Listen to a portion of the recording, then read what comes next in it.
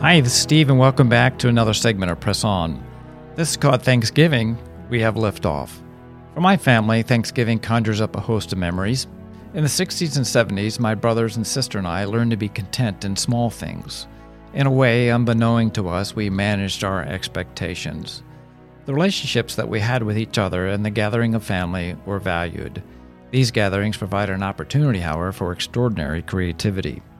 One year, my grandfather, a veteran of World War I, came up to stay with us.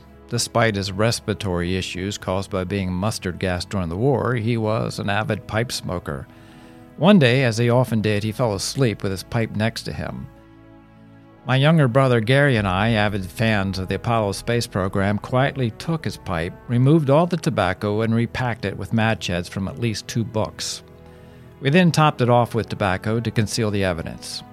A few minutes later, he awoke and, as predicted, went for his pipe. We looked on, waiting for the pyro show to begin. In an instant, there was a flash that filled the room, then flames steadily built until they reached maximum height. Rumors have it that they danced across the ceiling.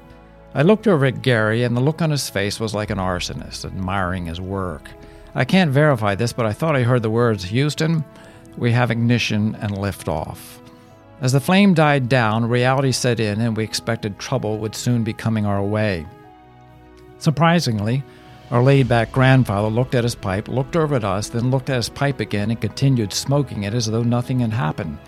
Needless to say, it was a milestone memory. As a family, we were thankful for the little things because we didn't have any of the big things.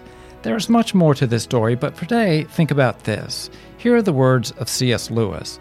We ought to give thanks for all fortune, if it is good, because it is good, if bad, because it works in us patience, humility, contempt of this world, and the hope of our eternal country. This Thanksgiving, manage your expectations regarding what you are thankful for. Keep your focus on the things that are eternal rather than that which is temporal.